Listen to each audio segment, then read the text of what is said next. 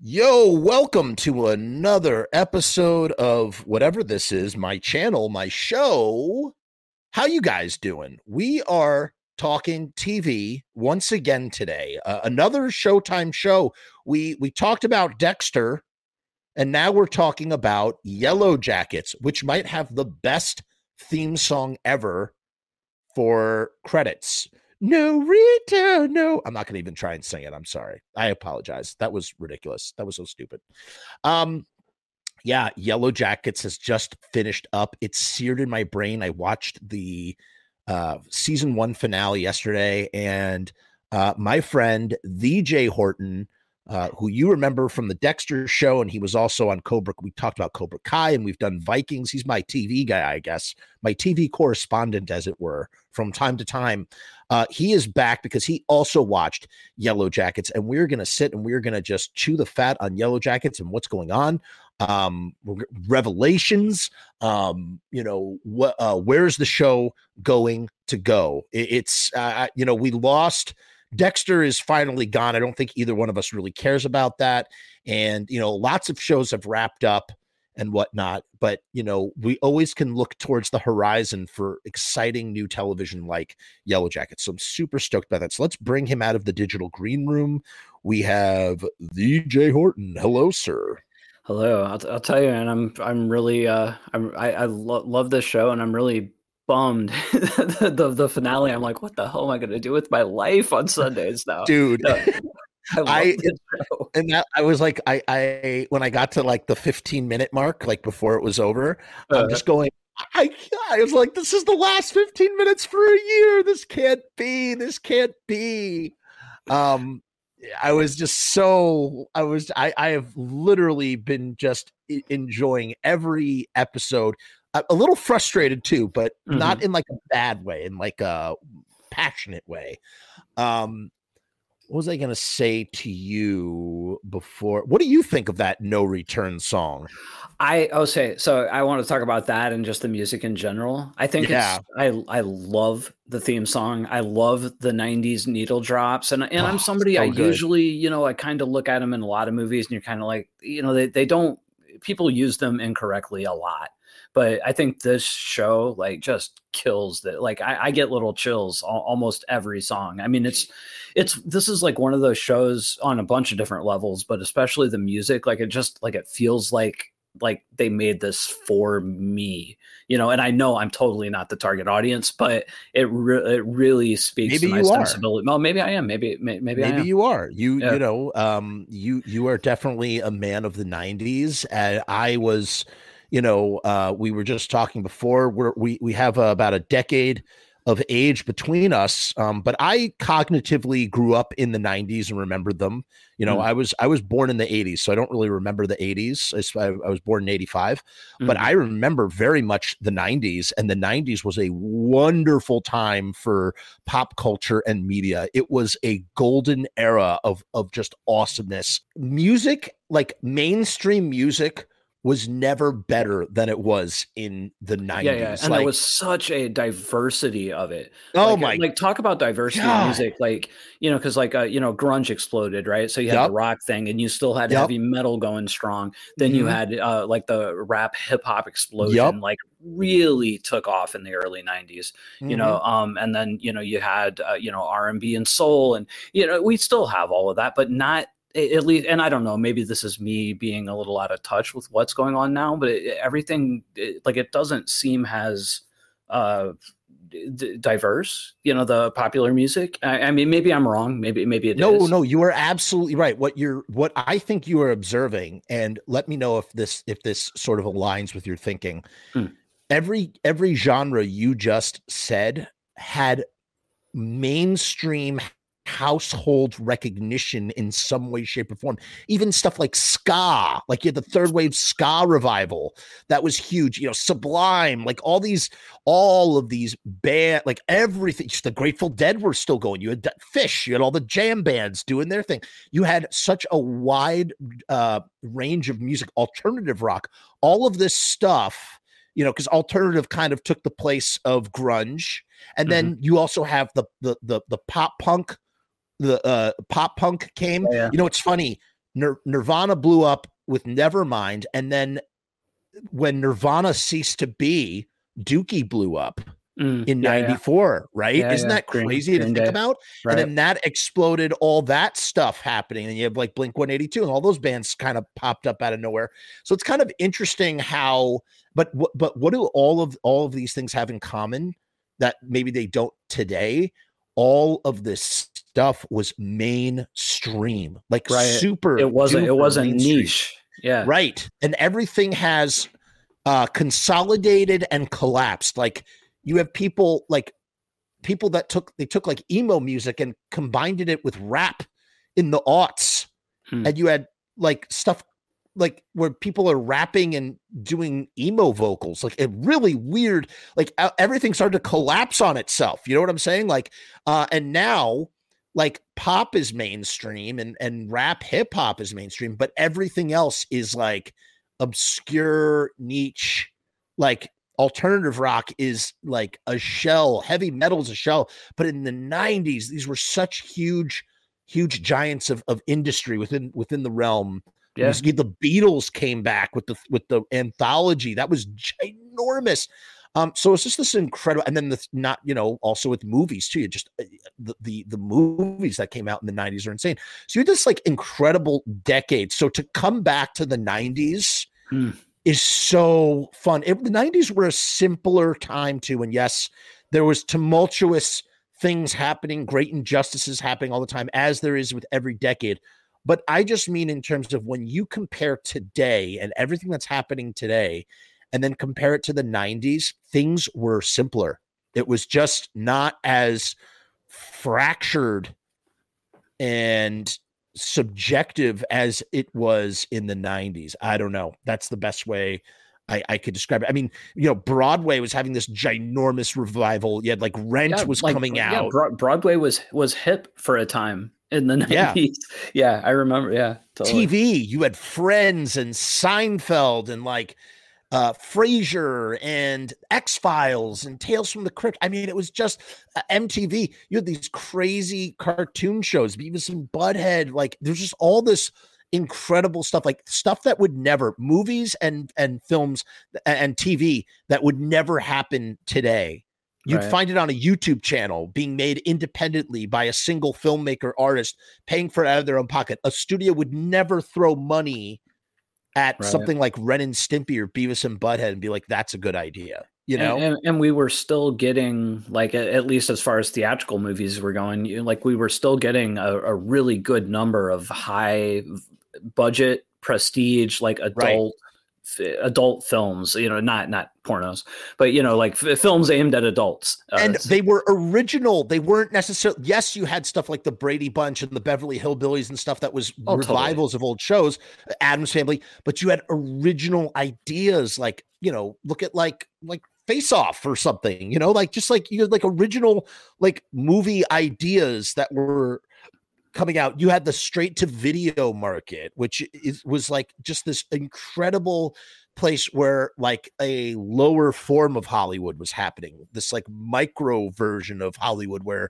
you had just like schlock coming out that was wonderful, and all sorts of stuff. The 90s as a decade has left a really nice, beautiful corpse to revisit. So when a show like Yellow Jackets takes us back to that golden year of 96, it's really awesome. Yeah, definitely. And yes, they're tugging on your generational X nostalgia strings. That's what they're doing. They're totally doing that. But at Jurassic the same Park, Scream, I mean, so much stuff, But at the same time, they're telling a very like relevant and diverse story. I think it's one of the best examples of, like nostalgia porn mixed with a really good, relevant story today, So here's the thing. When you use the word nostalgia porn and compare it to the show, here's what I think nostalgia porn is. Nostalgia porn is substituting nostalgia for character development and storytelling. Yeah. I did not mean it in a derogatory way towards. No, I didn't think you did. Yeah. But what I think it's good. I think we do have to clarify what Yellow Jackets is, because I don't think it's necessarily in that sort of vein. It's not. It was kind of a bad characterization of it.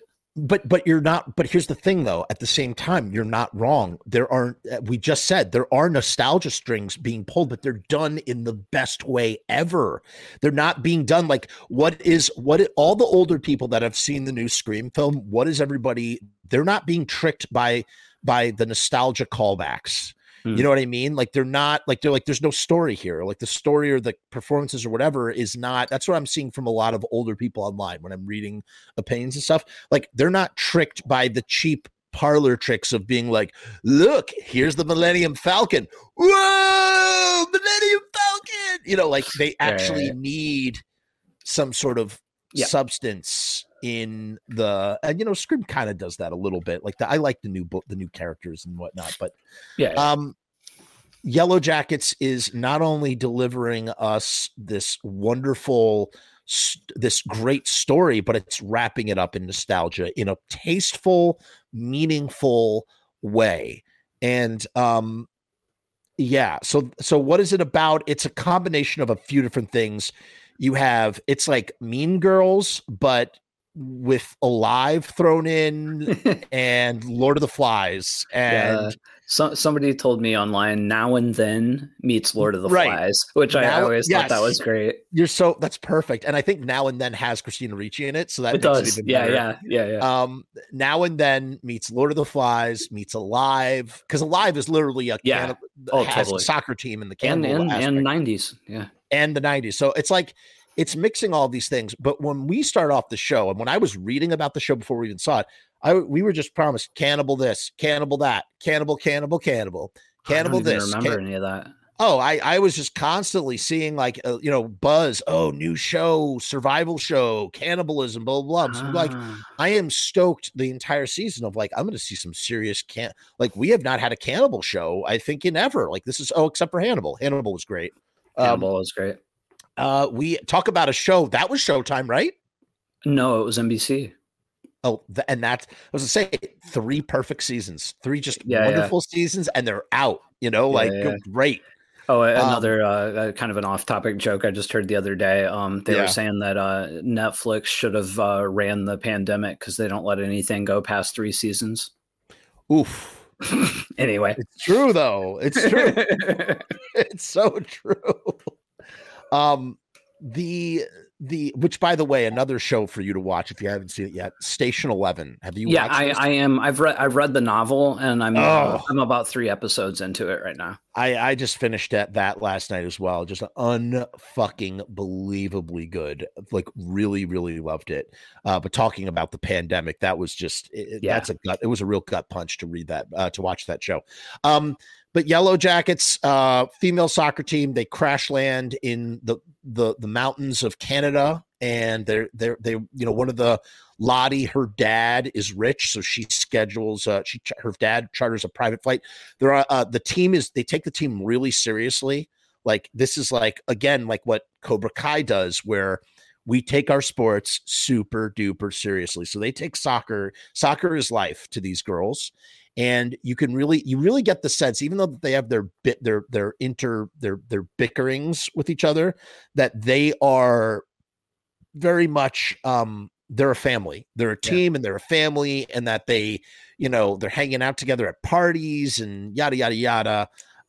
We get some, before we even get to the mountains, we're set up with some sort of really spicy situations where these 2 best friends, Shauna is sleeping with her best friend's boyfriend Jackie. And what the show does that's so great is it jumps back and forth in the timelines. Can you explain that a little bit for the audience? I love the timeline jump. So it's telling the modern story of these women, or some of these women in today, and flashes back to the incidents in 1990, the, you know, events leading up to the accident, and then afterwards while they're in the forest, and the cutting between the two is just it's a really good device. You know, it's been used in other movies and shows, but I think this is probably one of the best examples of it. It absolutely is one of the best examples of it. There's another show that I think does this, and you know, we're talking about comparisons. You could add This Is Us, because this is what This Is Us does. I thought you were going to say Lost, but yeah, that's a good one. This Is Us, and I have not watched. I think we stopped at season 3 or season 3 was where we stopped. We still have to finish the show, but this show, and talk about trying to squeeze blood from a stone. I mean, they just they have been milking that. What should have been a three season thing, they are just milking the shit out of that.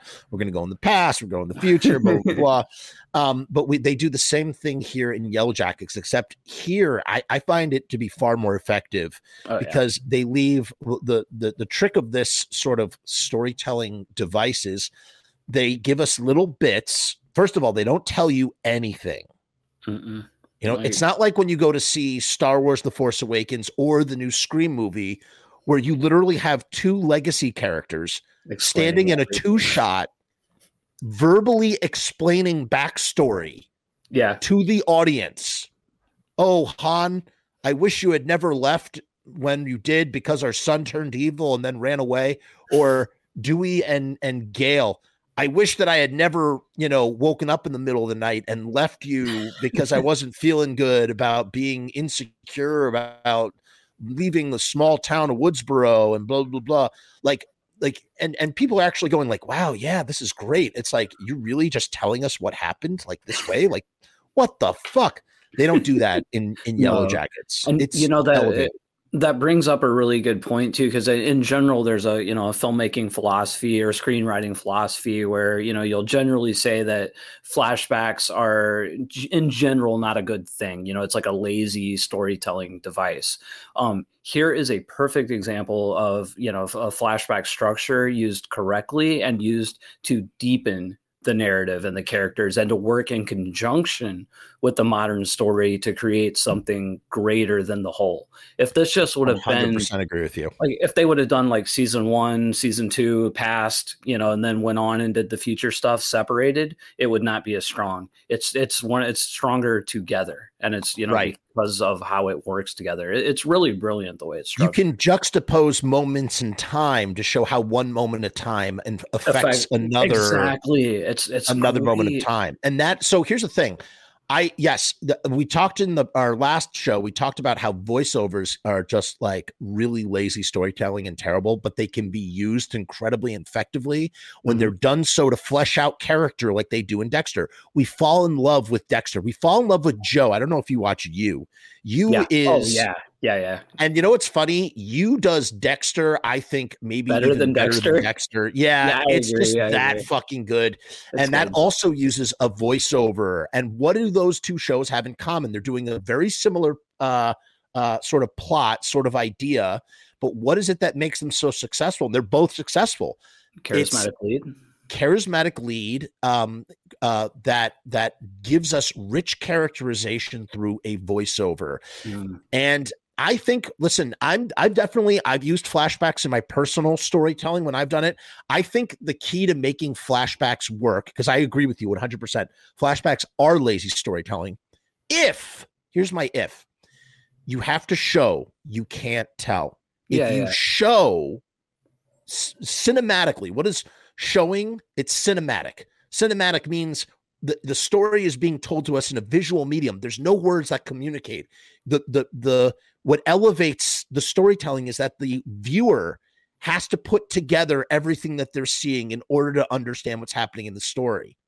When J.J. Abrams or fucking whoever, the radio silence guys, you know, are literally telling actual plot points in a just a cardboard monologue, it's so infuriating to me. It's so it just lacks all feeling and sincerity, and I hate it. I truly hate it. But if you had flashed back and showed us that Dewey left, if you had flashed back and show us that Han had left Leia, and not said anything, just show us. Look at, why do people love Mandalorian so much? Mandalorian jumps around.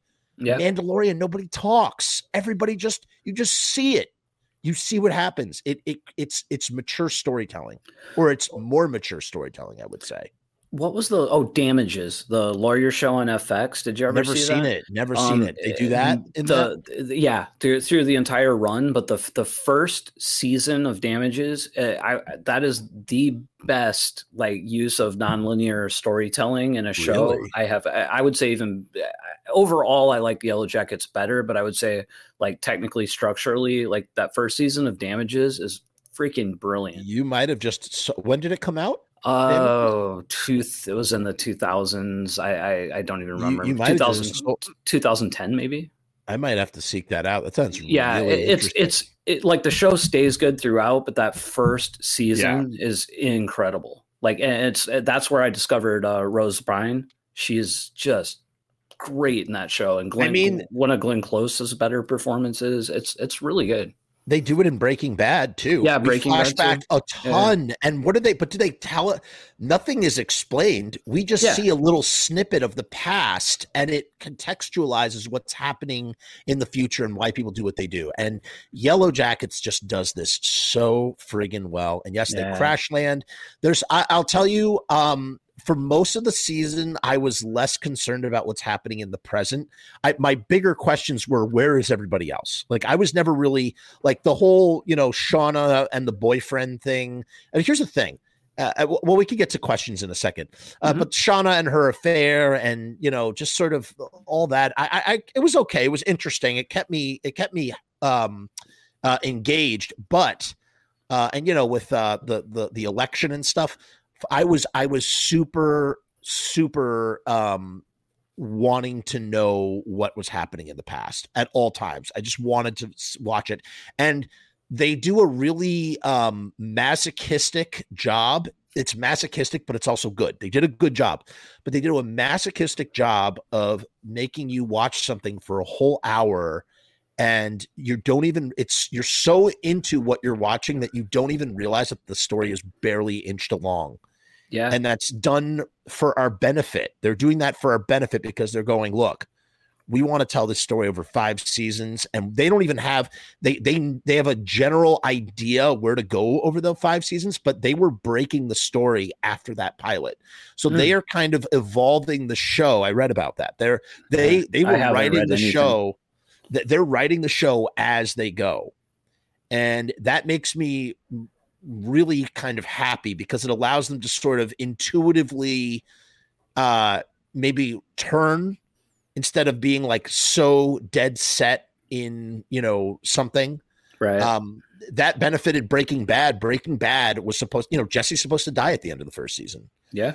And they're like, no, Jesse is part of the show. We're going to, could you imagine the remaining 4 seasons without Jesse Pinkman? You need him. Nah. So there's something to be said for sort of feeling out. At the same time, we've seen how that works in Star Wars, and it doesn't. You need to have a showrunner that kind of is guiding the ship. And it sounds like these guys are great showrunners guiding the ship. Star Wars didn't have a showrunner until they got to the Mandalorian. So, and then, the show itself, it's grisly, it's brutal. What were some things that you really, truly enjoyed this season or in the show or just whatever in general? Yeah. So, I don't think you can talk about the stuff you like without talking about the cast and both the young and the older cast. I mean, excellent. The young girls are all incredible. Incredible. I especially like, oh gosh, what's her name? Jasmine Savoy Brown. She plays the younger version of the senator. And she's in Scream. She's in Scream. Shit. She is I love her. Yeah. Love her. She is incredible. And I really like the younger Natalie, the Juliette Lewis character. She's in Star Wars. She's in Boba Fett. Yeah. And love her too. And right at first, I wasn't sure about in the flashbacks about the male characters. I wasn't sure, they felt kind of stock, but as it went on, they developed them really well. Like Adam and what's his face? What's the name of the guy? Natalie's guy. Oh, why can I never? I'm so bad with names. Travis. Yeah. I think that's a great performance. The kid playing Travis. Yeah, and I'm a sucker for survival stuff. So when you get into the woods and they're trying to figure out how to eat and they're starving and they're cold. Love survival stuff. And when they first find the gun and how to use the gun and how to hunt and all of that. I mean, I'm totally like on the edge of my seat. And then with the modern stuff, I think I dug it a little more than you did, but. Mm-hmm. But I will say this: I still agree that the flashback stuff is the more engaging narratively. But I think what's happening, and we'll get into where we think it's going to go. Right. But I think that is, I think that is shifting, because I even felt it in the last 2 episodes where I was a little more engaged with what was going on in the present. Interesting. By that last episode, with the exception of the mushroom sequence. That was incredible.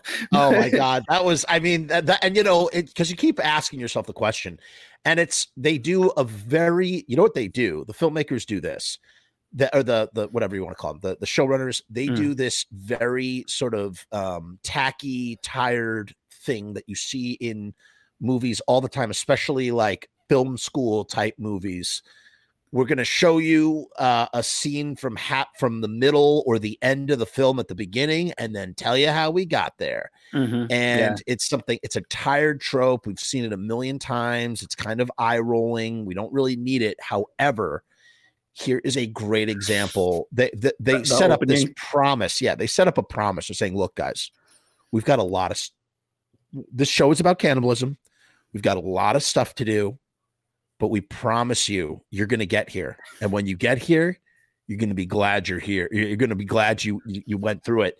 But throughout the entire season, I keep going, okay, when's the cannibalism? When's the cannibalism? And I was always okay with not getting any cannibalism week after week after week. Cannibalism is one of those subjects, as you said, I like survival movies. I like prison movies. Yeah, I like movies about neo-fascists, like skinhead gangs and stuff like that. So like, I guess you could call these kind of exploitation films, like modern exploitation sort of subgenres. Yeah. Okay. Cannibalism is one of them. I just love cannibal movies. I think they're great. I feel like we get them far and few between. There's something about cannibalism that's just so macabre. It's like the darkest sort of aspects of humanity is the literal act of consuming another sentient being.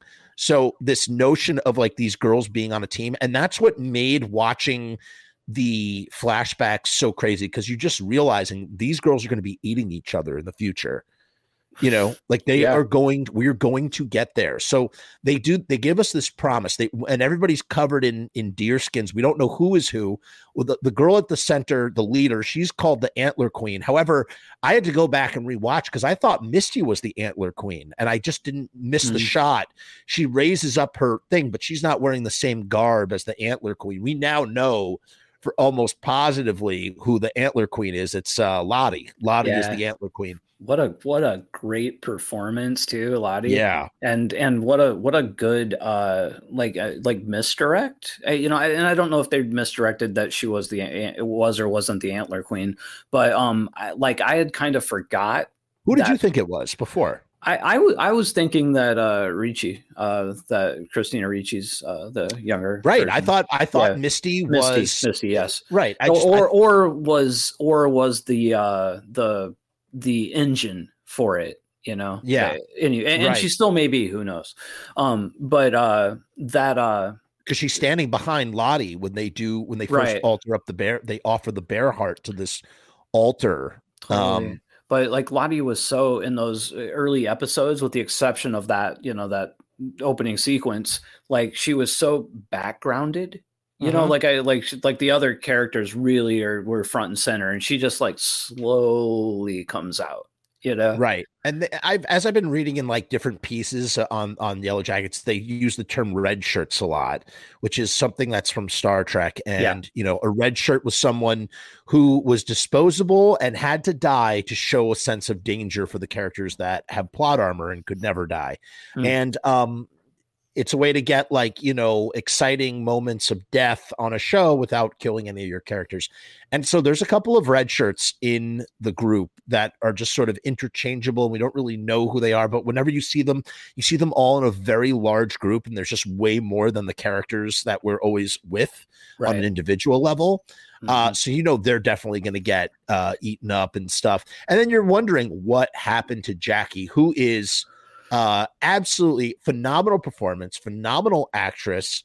Like the center of everything that's happening with these girls is the relationship between Shauna and Jackie, as we learn that Shauna's pregnant. And what's interesting is Shauna has a single daughter and her other daughter, or her other child, the child that she's pregnant with in the woods in 1996, something happens to that child because the daughter is too young.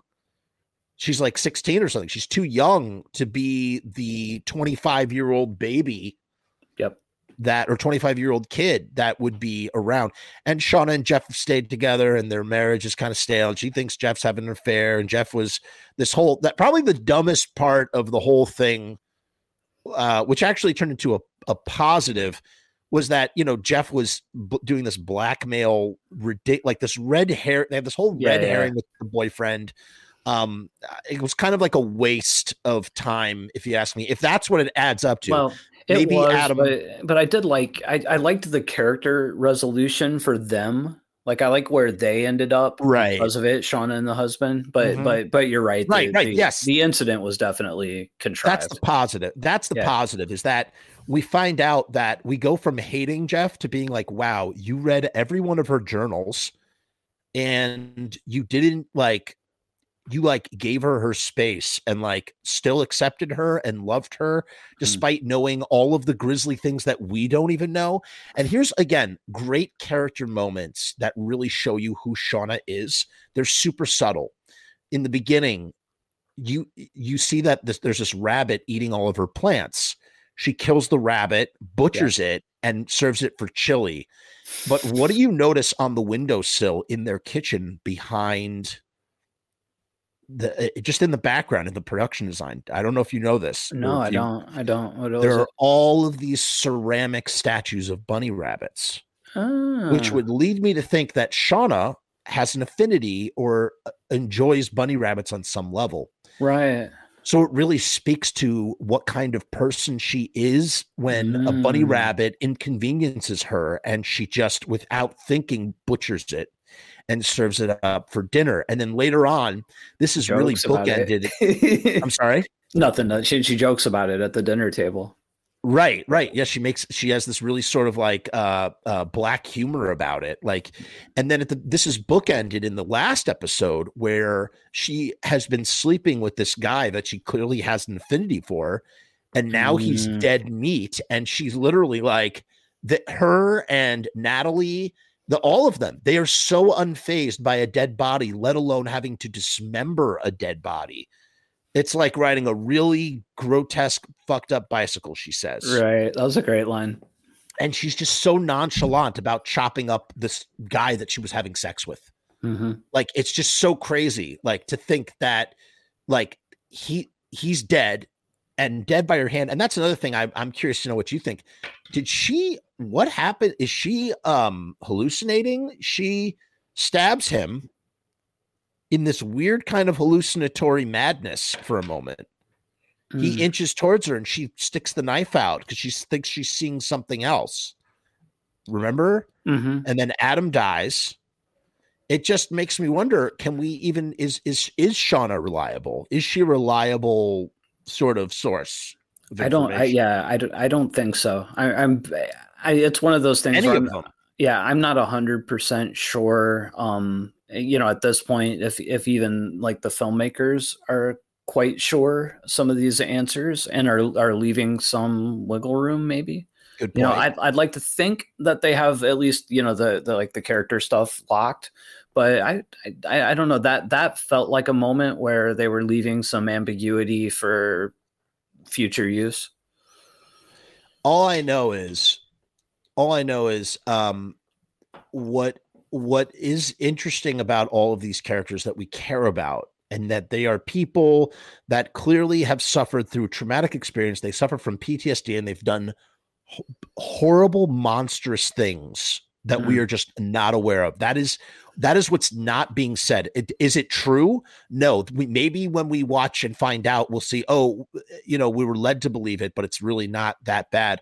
Like, just sitting and shuddering at what happened to Jackie. Why isn't Jackie alive today? That something must have been so fucking gnarly. And it was actually, you know, and here's another piece that I read. I can't take credit for this. I will take credit for there's one observation that I had that I shared with you. That was my personal observation when I was reading the article. This was from an article.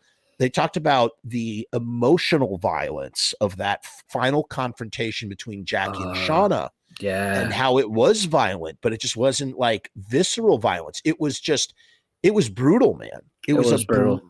It was two best friends that love each other who finally are saying what they really think about each other for the first time as secrets are revealed. Jackie read Shauna's diary, and Shauna feels betrayed that Jackie would read her diary, but she had good reason to, because Shauna was keeping things from her. You know, and then this is the thing. She says, you're so basic, you're so empty. Shauna says about Jackie that you're so basic, you're so empty, you're a narcissist. You think, you know, you don't consider other people. And what is it that, and she says something about, high school. This is what she says. Hold on, let me pull it up. I'm going to want to read exactly what it was, because it was just so good. And this is what I said to you as well.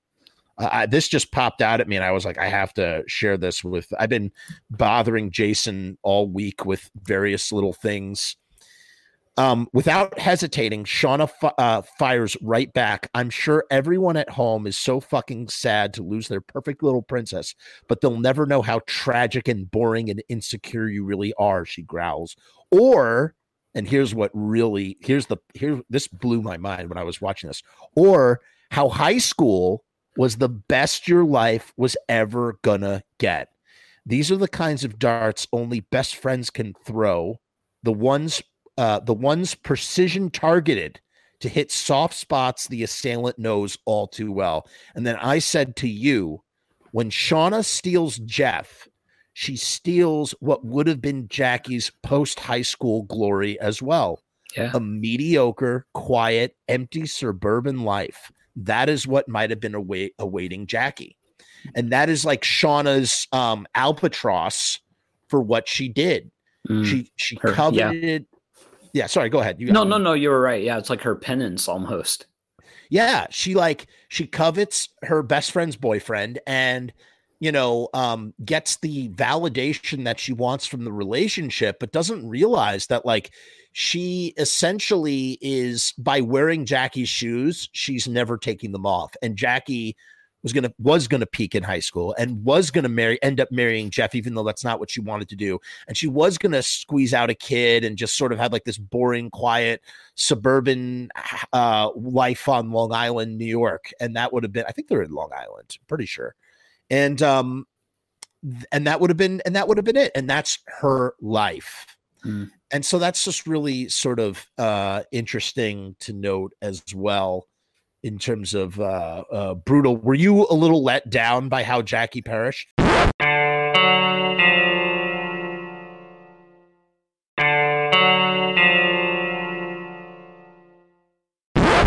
Hey guys, what's going on? It's Jeff. So I've decided to make a Patreon. What is Patreon? I don't know how to define a Patreon. Let me look it up. Patreon is a membership platform that makes it very easy for creators to get paid for the things that they're already creating. I want to do it full time. I want this to be my full-time job. In my efforts to make that happen, I've set up this platform. Is it going to work? Is it going to be successful? I don't know, but I would rather try and crash and burn than not try at all. The goal is to create enough passive revenue so that I can continue to do this full-time, uninterrupted. Why? Because I love to do this. I love creating content. I love making videos. I love shooting films. I love doing podcasts. In case you couldn't tell, I love to talk, and I never shut the fuck up. So right now, I've kept the Patreon incredibly simple. There's 2 tiers, and that may change in the future. The Murdergram is a simple way to extend support for all of the hours and hours of free content on the channel for nothing more than $1. 38 cents goes to Patreon. What's $1.38, eh? It's less than a cup of coffee, but it's a great way that you can show support for very little effort. When you divide that $1.38 by the hours and hours and hours of time spent listening to this endless drivel of content, the dollar cost average works out. Next up is the YouTube Casualty for $6.66. The YouTube Casualty is loaded to the gills. Enjoy the archive ad-free, as well as ad-free early access to special docu-style podcast videos, music reaction commentaries, and the like, a month before they drop on YouTube, loaded with ads, I might add. You're also going to get exclusive content and behind-the-scenes content that is not available on YouTube or anywhere else. So you get to peek behind the veil. And believe me, there's a couple of choice pieces. Most of all, more than anything, whether you join the Patreon or not, I just want to thank each and every one of you that comes to the channel, that watches all the shows, that leaves comments, that participates, that subscribes. That's really the most important thing. This is just trying to find a way to earn a living as an artist. And with that, thank you for my TED Talk. Join the Patreon, because we need you! 66 cents. To be honest, yes. I think it worked dramatically very well, but like as a filmmaker or writer, I see the pertinence of it, but yeah, I mean, has somebody who does want to see some of the more sensational elements, I would have liked to have seen that happen, like in the mushroom thing, like at the peak of that, something happened. I wanted to see something happen to her, and maybe that's a flaw on my part, but I wanted to see it come to a violent end. I just have to admit that's what I was expecting. That's kind of what I wanted. I'm fine with how it turned out, but I wanted something more climactic. See, I said to you leading up, I said someone's got to get eaten. Something really fucked up has to happen in that final episode, or else, they really are. They've really taken a lot of our goodwill, and we haven't minded giving it, but you have to give us something big in that final episode. And initially I felt the same way, like that's it. She gets left out in the cold. But the longer that I've thought about it up until we've done the show, the more I realize how perfect it is, because going back to that article I read, it was violent. It was crazy. They all turned on her and they literally push her out into the cold. Right. And Taisha, I think her name is, the actress that you love so much, Jasmine, she makes mention of, you can't fall asleep in the cold because it will freezing to death will feel like you're falling asleep.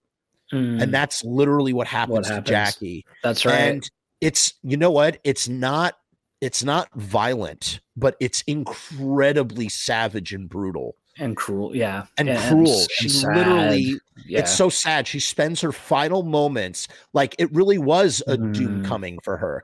It really was the end of her life. She was living her life like it was the last days of her life, because it was.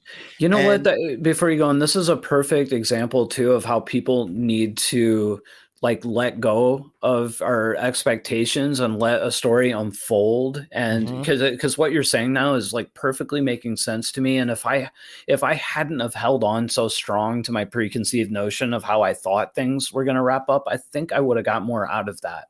I'm definitely going to watch the finale again. Listen, I'm a little bit in that boat as well with you, because like I said, I was expecting something a lot more. I was expecting sensational.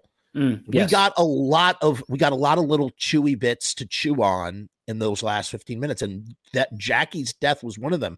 But here's the thing, we still might get our cake and eat it too, because I think here's the big question. No, I'm talking about with Jackie. Here's the big question for you. The winter has come. Winter has finally come, as they used to say in the Game of Thrones. And they're eating their bear meat, but Jackie's body is frozen cold. She's going to be the first one that's eaten.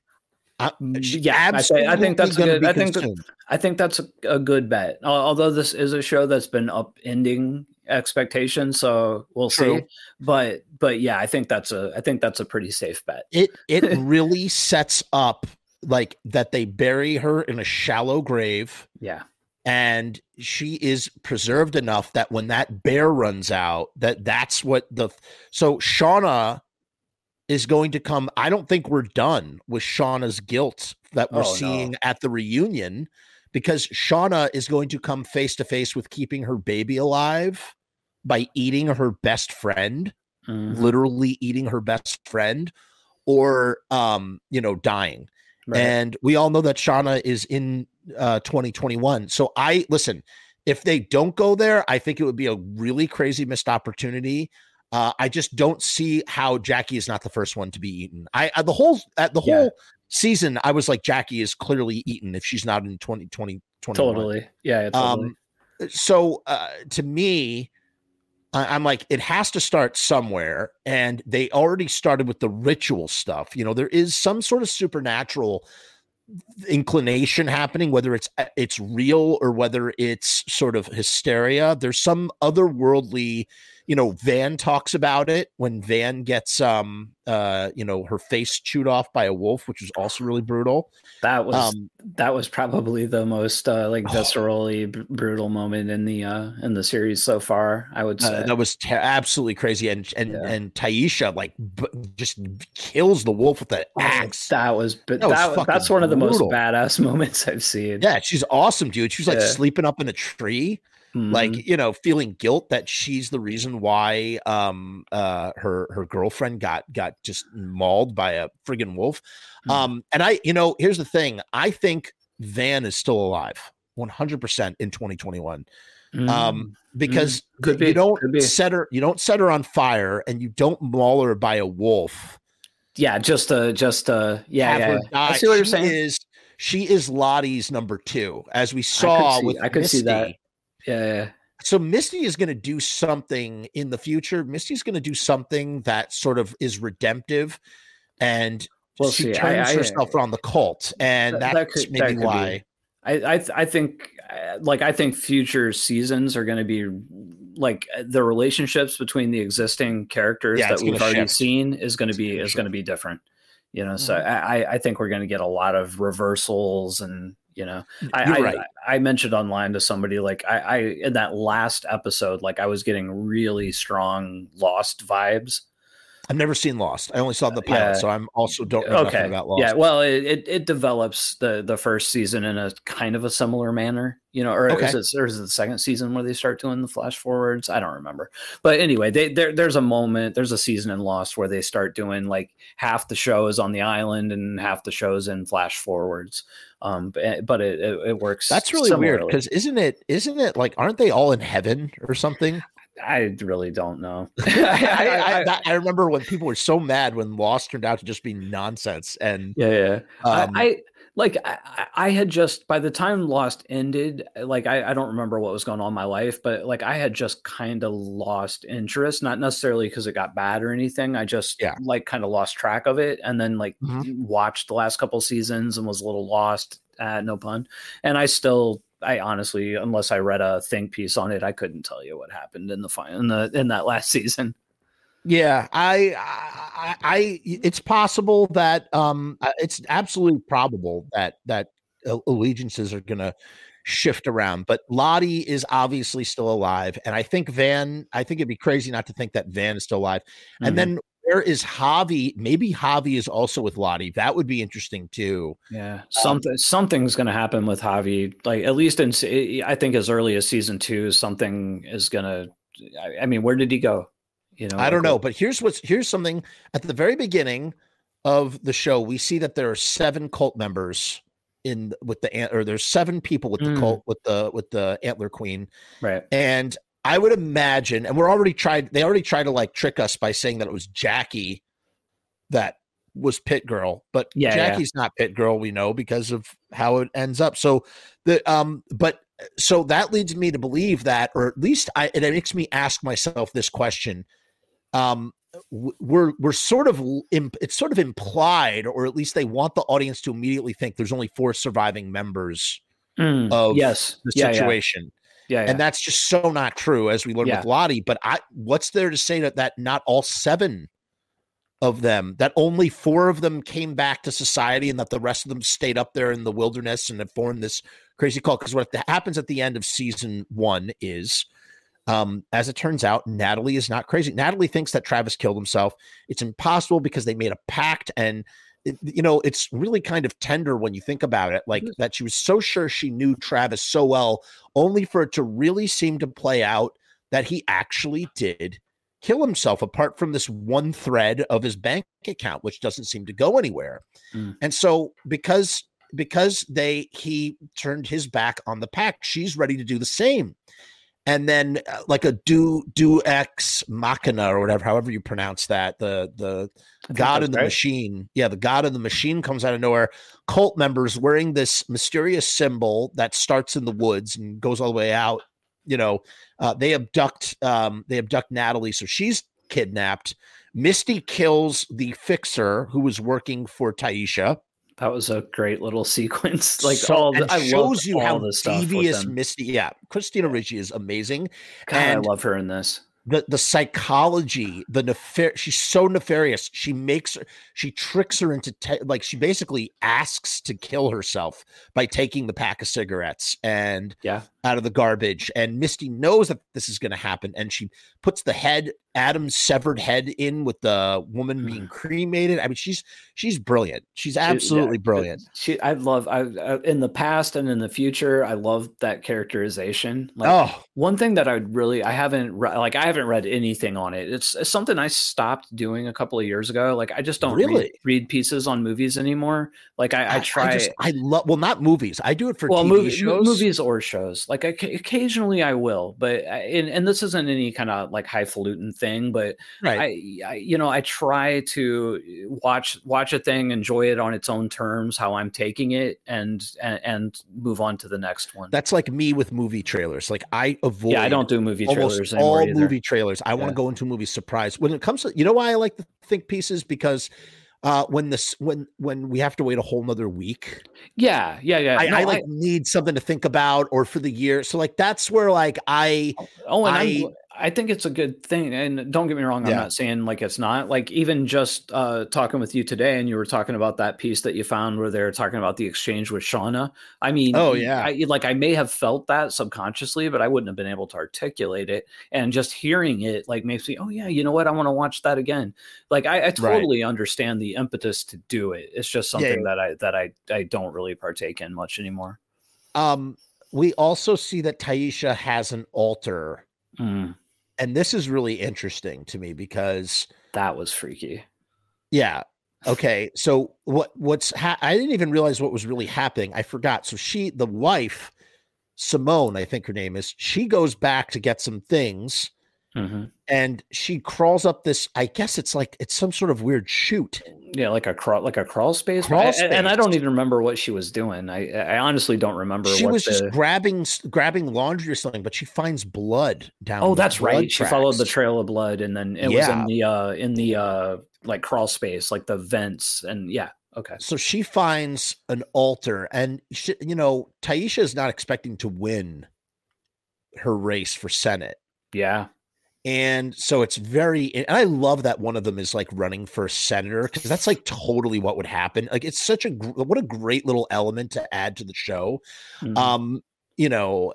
Especially with like adding the fixer into that, like to tell us about the story. Like, that's how you introduce the story, through the fixer, which is how the whole pilot opens in the first place. Right. But also that, I don't know, it's just really, I just like that. But that this ritual that she does with the dog head and the heart and everything, quite clearly they all were into this cult out in the woods. Yeah. That they seem to do these rituals to provide them with some prosperity on some level. Right. Well, and the weird thing about it too, at this point anyway, is, you know, in the flashbacks, she is very much the like, oh, this is all bullshit person. Right. You know, so it'll be really interesting to see how that develops. Well, what's interesting too is the bear that Lottie kills walks right up to Lottie, and then Lottie just stabs it in the head. And here's what I think. They think the bear was a sick bear. Here's what I think happened. I think Lottie, who already has psychic powers, so psychic powers exist in this world. She's a clairvoyant of some kind. She has some sort of clairvoyancy that's unexplained. She is in contact with whatever these gods of the dirt and sky are.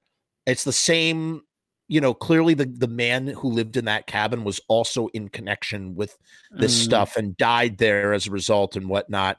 And they haven't found his body though yet. They found it in the attic. Oh, that's right. They found a body in the attic. They found a body in the attic. I assumed that it was the guy, but I mean, it may be. But what I'm saying is, I think maybe there's something else out there. There's somebody else out there. Could be. You might be right. And you know what's interesting too is I bet you dollars to donuts that we are going to flash back to that dude when he's living in the cabin and still alive. For sure. For sure. I also think we're gonna there's a bunch of stuff that we're gonna flash back to, I think. But I think Lottie starts doing the ritual on her own. She discovers something in the woods. She discovers that altar. She knows to bring the bear heart to the altar. So she's been doing this stuff on her own. Remember, she has that whole thing where she says blood needs to flow or something in the middle of the season when they're doing like some weird seance-y shit. And that's when she first realizes that blood needs to be shed in order for them to like go on or whatever. And then when the bear comes, she makes that prediction that we're not going to be hungry for very much longer. So there's some sort of ritual involved with this and the altar and everything. She's tapped into it. And Taisha knows, they probably all know about it. And Taisha, in desperation to win her Senate seat that she has no chance of winning, does a miniature version of the magic that she knows about from that time. Sense. And that's why she wins. And we see that little glint in her eye in that last shot after Simone discovers the altar. Yeah, I could totally see that. I kind of think something more nefarious on her part is going to happen in the past that led to it myself. I don't think Lottie is going to be like the only chief antagonist, like moving on in the past. Like I think it'll almost be Taisha like breaks the girl's leg. Yeah, power struggle between the two, maybe. It's possible. And, you know, Taisha's also the one that wants to like sets out with Van to go try and get rescued. Yeah. Like she's a very strong-willed like woman, and she's awesome for that reason. And she's definitely going to lead that will lead to some sort of conflict. But I think for sure there's some sort of, we're learning that there is, the symbol represents some sort of belief structure or religion or magic that Lottie has tapped into and used it to turn herself into a priestess. I totally follow you that's what they believe. I don't believe it'll be actualized in the show though, like a supernatural element. I hope not. At this point, I don't think so. I really don't want there to be a supernatural element, but I think that there is, because first of all, when the Christian girl, the religious girl, when she flies that plane, the fire. Yeah, the fire. I think it's definitely coming from the teddy bear. It's so weird the way it is weird. It is weird. But like why wouldn't it start in the engine? That's where the fire would start, not in like the. I think it's a misdirect. I do. I think it's a red herring. I think it's a misdirect. But we'll see. I could be wrong. I could totally be wrong, and I accept that. So here's what I wanted to do for the remainder of this thing. I opened up some of those articles that you avoid, and they have some big questions for the next season. Let's try and answer a couple of those, or at least ask the questions and see what we think. Sure. Is Jackie really dead in Yellow Jackets? Yes. 100%. And it'd be stupid if she wasn't. And I love that, like, Shauna definitely seems to have like Jackie in her mind always. Like, she's always thinking about her and imagining her, and that like Jackie is a big presence in Shauna's life in 2021. Do you see her coming back in like a almost like a Deb Dexter fashion with her? I think that's kind of like, I think they would have established something like that if it was going to happen. But I really like this element. Listen, it's been done in a whole bunch, and it might be a bit of a cop out, but I actually think it's a way of bringing back dead characters that works for me. Like, you literally can cast a character. Like, for instance, they're doing Face Off 2, and yes, like the idea of John Travolta now, Sean, I forget what's his name, Sean Archer having Castor Troy in his mind, right, for the whole movie, like Nicolas Cage, like playing Castor Troy in Sean Archer's mind, would be so fucking good. Like, see, that's what they should. Well, I mean, I've heard some rumors of what the plot is, but it's not really that. But I hope that is what it is. What I've heard is not nearly as good, but I don't know, I trust the filmmakers behind that. Like, I like everything they've done, so my fingers are crossed. Yes, me too. I really like what those filmmakers have done. They're really great. Hold on, I'm going to share my screen because we have some stills from the actual show here. Hold on, I got like 3 of these articles out, but I think they mostly ask the same questions. We'll kind of see what's what. Hold on. Are we both? Yeah, we're both still here. Let's see what happened. Oh no, we lost you. Here, we'll do this. That's fine. Okay. So we have what's going on with Tais's creepy basement shrine. So that's what the shrine looks like. We see the head of the dog here. There's the heart. There's the symbol. This symbol must be some sort of tribal symbol. Maybe indigenous Native American peoples are tied to the symbol. Who knows? Some sort of pagan worship symbol thing. Who is the man with no eyes? I've completely forgot about that guy. I did too. When did that happen? That's in Taisha when she's a little girl. Oh, okay. Yeah. I honestly don't know. And I'll be honest, I was not, clearly I forgot about it. So I don't really care much for that. I don't know. I don't care where that goes, really. No, I mean, maybe it'll be really cool. We'll see. I will say this, Sammy, Taisha's son, is like, there was a lady in the window, and I think that's obviously Taisha. Yeah, it's Taisha. I think so. Yeah, I think they pretty much said that unequivocally at this point. Is adult Misty a threat to the survivors? And I think the answer is probably I'd say shit. Yeah, it's like like we said before, especially if this is going to go 5 seasons, we are going to see shifting alliances. We're going to see characters that are considered to be the protagonist turn antagonist. She's going to be integral, I think, on both sides of the fence on it in the future. Because I think she is not inherently like evil or good in terms of the narrative of the show.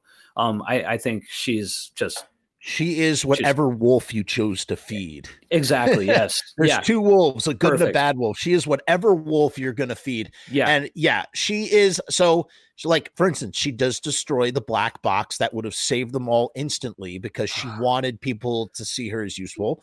Yeah. At the same time, she also protected everybody from the Fixer by killing them. You could also imagine that if they slight her again the way that they have, that she will use her powers against them. Totally.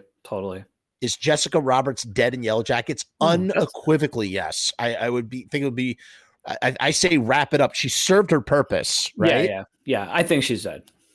She introduces us to the world of what happened, and she gets chained up, and it's kind of ridiculous. But like she has a perfect arc. She dies as a result. We know she's going to die, and it's fine. Was Callie born in the Yellow Jackets wilderness? Is that the daughter? Impossible. Yes. No. Whoever she's pregnant with may have been, but not her. How about this for a twist? That baby is also still out there and still alive. Because they haven't unequivocally answered the question about what happened to the kid yet. Like, she's mentioned losing it, right? Well, she tried. I don't know about that, but she definitely tried. She tried the abortion, but stopped. Right. So she was still pregnant. Again, plot armor. Like, if you fuck up, if you with Van, you fucked up Van's face and you like tortured her and all this stuff, you're not going to kill her. You've now created a character that's been hardened by life circumstances that's going to react. So could come back and be some kind of an antagonist. Like, right. I think the baby is probably still alive. I would say. What happens to Javi? We're going to find out probably immediately what happens to Javi. I don't. Javi is either in the cult with Lottie still, right, which I think would be way more of a good twist than if he dies in some really sad fashion. I could also see him getting eaten. He might get eaten. And like I was mentioning earlier too, I think that there is a possibility that there is another group out there, whether it's this cult or something, and it like it's kind of a Lost thing. Lost did that, and that's why I made the Lost comparison. But it's possible. I don't think it's necessarily likely, but it's possible. I think I would be bummed out if that turned out to be true. I feel like I kind of want them to. I really want too. The Survivor. I want the Lord of the Flies aspects to remain as unsoiled as possible. I agree. I agree with you on that. Like the my favorite stories. That's what I love about like all these survival stories.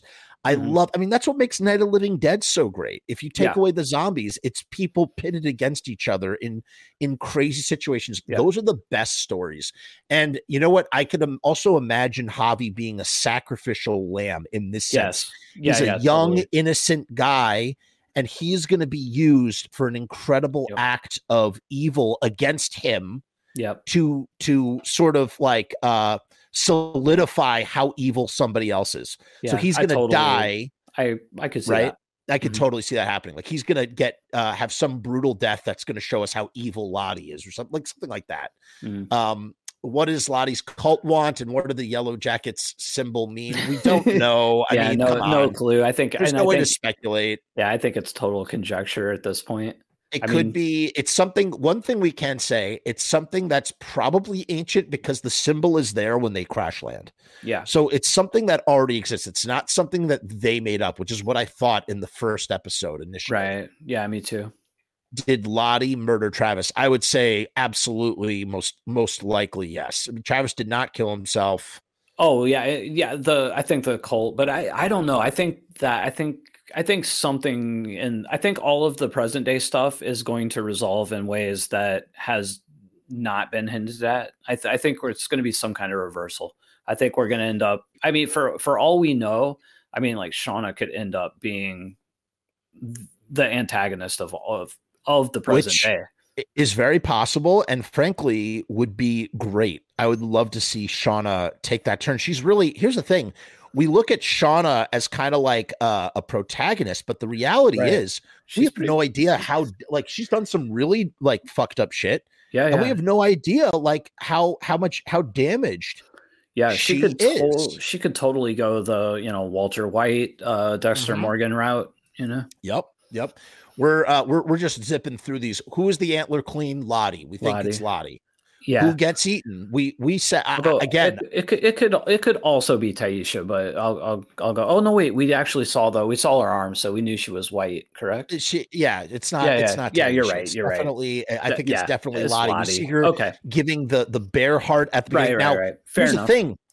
Here's the thing. How about this? All right. Who is it now today? It's very possible that Lottie might have died in 1996 and Van might have usurped Lottie's role. It's an it's possible. It's possible. Okay. I think Van is one of my favorite characters. She's just so interesting to me. And I loved seeing that scene. At first, Jackie almost lets her burn to death. And then she she redeems herself by pushing Van out of the way of the propeller of the plane, right. which I thought was so awesome to see that get kind of like resolved in that kind of way. Who gets eaten? Everybody gets eaten, probably. Yeah, I think what you said earlier when you were talking about the kid, whoever's getting eaten, it has to be something pretty major because it opened the show. So like when you were talking about it being sacrificial or whatever, maybe it was the first one. Like I my money would be on the kid, but you know, it could be any of them. I think the first one that breaks the seal, that like that. Well, the first one that they actually kill. I think you're right. The first one that breaks the seal is going to be the frozen girl. Yeah, Jackie. But it might be Javi. It might be because that would be an actual sacrifice. You know, and it would be be a sacrifice. And you know what? It's like you could imagine like Javi doesn't even know what's happening to him. Like he's so innocent and young. Like he doesn't even realize. And obviously, Coach is going to get eaten. Like that. If he makes it, I will be. You know what would be actually a big twist? He's the big bad. You know? Dude, oh my God. Like, well, I don't think so because the girls have been slowly taking leadership away from him. Yeah, I totally don't think that. He might still be alive. Like that would be very possible because everybody is thinking right now for sure if he's going to get eaten. Yeah, I mean, I thought he was going to buy it halfway through the first season. Well, he also lost a leg though. Which kind of gives him plot armor. Remember, it's feel like in these situations when you get injured, it gives you a little bit of plot armor. Okay, yeah. Not always, but not I always, think but I could see it. It's possible. What happened? We already talked about the wilderness baby. Why is Taisha sleepwalking and having visions? This is a mystery that is yet to be solved. That has to do with the man with no eyes. It's absolutely creepy, and it kind of does annoy me a little bit in that it might be supernatural. Has to do with her grandmother too, who also saw things or something, and we realize that the bite on her. I'm sorry. Go ahead. I was going to say, which also leads me to believe that like there's something more to her and the engine of them getting into the stuff where it's like right now we just think it's all Lottie, and I think that's going to change. Yeah, no, you absolutely might be right. And these girls have all done fucked up shit and probably shifted around a whole bunch. We just see them in the present and the first ones we see. So we automatically assume that the good guys have prevailed. And that's what we think. Right. Right. That's a really good point. That's a good point. And we realize that the dog is probably what bit her hand, causing that wound. Will Shauna get away with killing Adam? She already did. Wait. There's one loose thread. And to go back to Jeff real quick. So Jeff is like, this is what I love about Jeff, besides him having my name, is that he read, like I said, he read all of her journals, and he still loves her and still accepts her for what she is. Totally. And like, I think Shauna is so overwhelmed. Like and he also thinks that all of this is his fault, like the affair and everything. He kind of like takes all of it on, and he's always willing to do the right thing. Like he knocked up Shauna, he marries her and does the right thing by, if you want to call that the right thing, by being, doing what people societally think would be the honorable thing of getting married and, creating a home for the kid and yada, yada, yada. It's like Jeff is a man of duty. And even in the sense of his store, like, I'll do whatever it takes to save my store. I'll do whatever it takes to get us out of the hole. And it's the same thing with Shauna. Like, he learns all this really fucked up shit about Shauna, and he still accepts her for who she is and loves her and stuff. So I really like that about Jeff a lot, and makes me kind of feel a little bad for him, that assuming that is the truth about the loan shark thing, which I think it is. It's just a really weak sort of red herring plot point thing. Yeah. But her daughter, who we didn't explain, the daughter finds out that Shauna's having the affair. So she knows, and she's met Adam, and now that Adam is dead, and she saw him on the news. Yeah. She's a loose thread, and she's not the type of loose thread that you can eliminate because that's your fucking daughter. So you're not going to kill your daughter. Something's going to happen with that for sure. Something's going to happen with that. Who killed Travis? I know you think it's Lottie, but I kind of, my vote is still on Taisha. You might be right. Yeah. Or Shauna. You know what? No, those are my top picks. I think it's Taisha because they're trying to make it seem like it's Lottie. It was Taisha. And here's what. Oh, yo, this is why it's fucking Taisha. Well, no, but Lottie was the one who emptied out the bank account. That's the one thing that trips that up. Taisha's working with Lottie. Yeah, that could be. Taisha's work. Yeah, you're right. You're right. Because maybe Travis was a part of her sacrificial thing in order to get the Senate seat as well as the dog. There you go. Could also be a part of that with the fixer.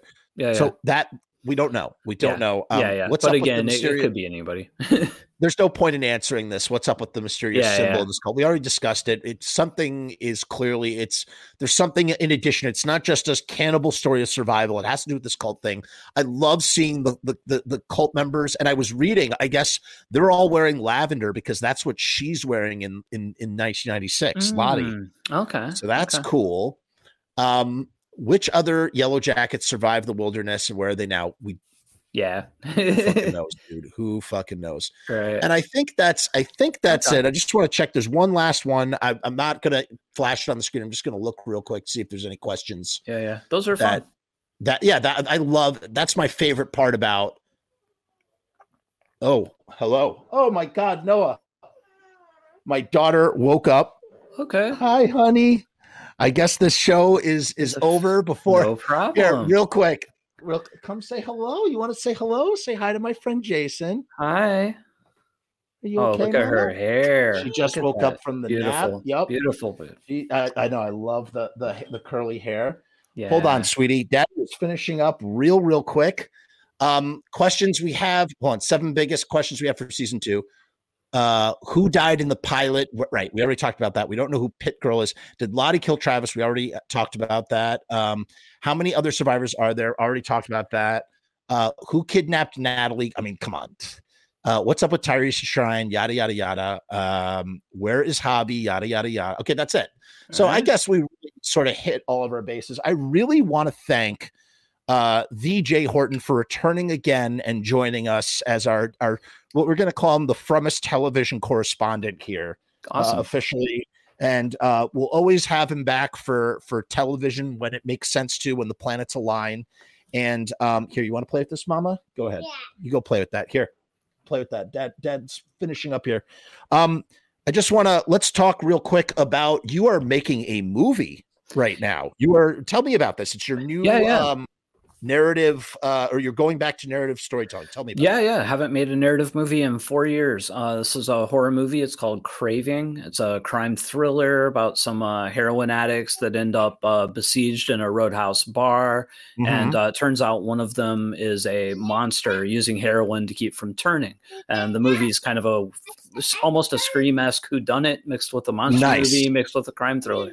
Doing a crowdfunder for it starting on the 28th. Beautiful. That's beautiful. So check that out. I know I'm going to be donating to the Indiegogo. I think all of you should too.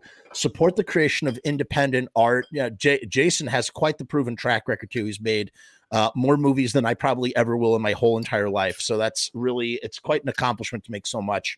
So make sure you check that out and subscribe to his channel. All that stuff will be in the description. We just need to talk real quick about riotstickers.com. Riot Stickers, we are the bomb. That's right. As you can see right here, what's normally $59 is 50% off. You're not going to find a better deal than $29.50 for 50 3-inch by 3-inch stickers. That's 9 square inches of real estate for you to put some sort of image or logo or what have you. And if you use the promo code FRUMESS, that's my last name, FRUMESS, you're going to get 50% off. How do you do that? Go to the link in the description, click on that link for riotstickers.com. It brings you to this special deal and you will be able to get 50 stickers. And like I said, you're not going to find a better deal. There are other competing sticker companies. Their stickers don't even stick. Okay. They don't even stick. So make sure you check that out. Riotstickers.com. Riot Stickers, we're the bomb. Let's play the little video that we got going on right here with the song that everybody loves.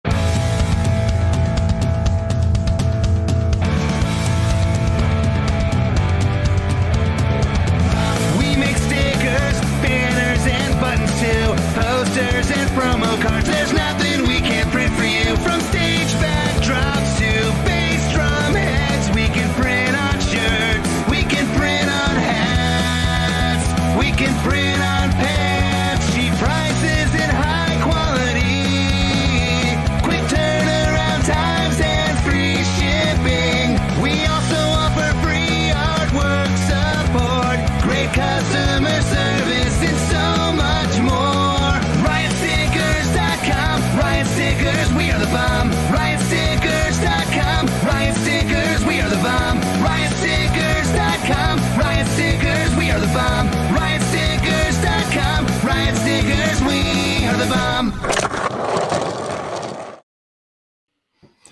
Boom. I hope you enjoyed this episode of TV of looking at TV shows. We'll be back in a year's time to hopefully talk about more Yellow Jackets.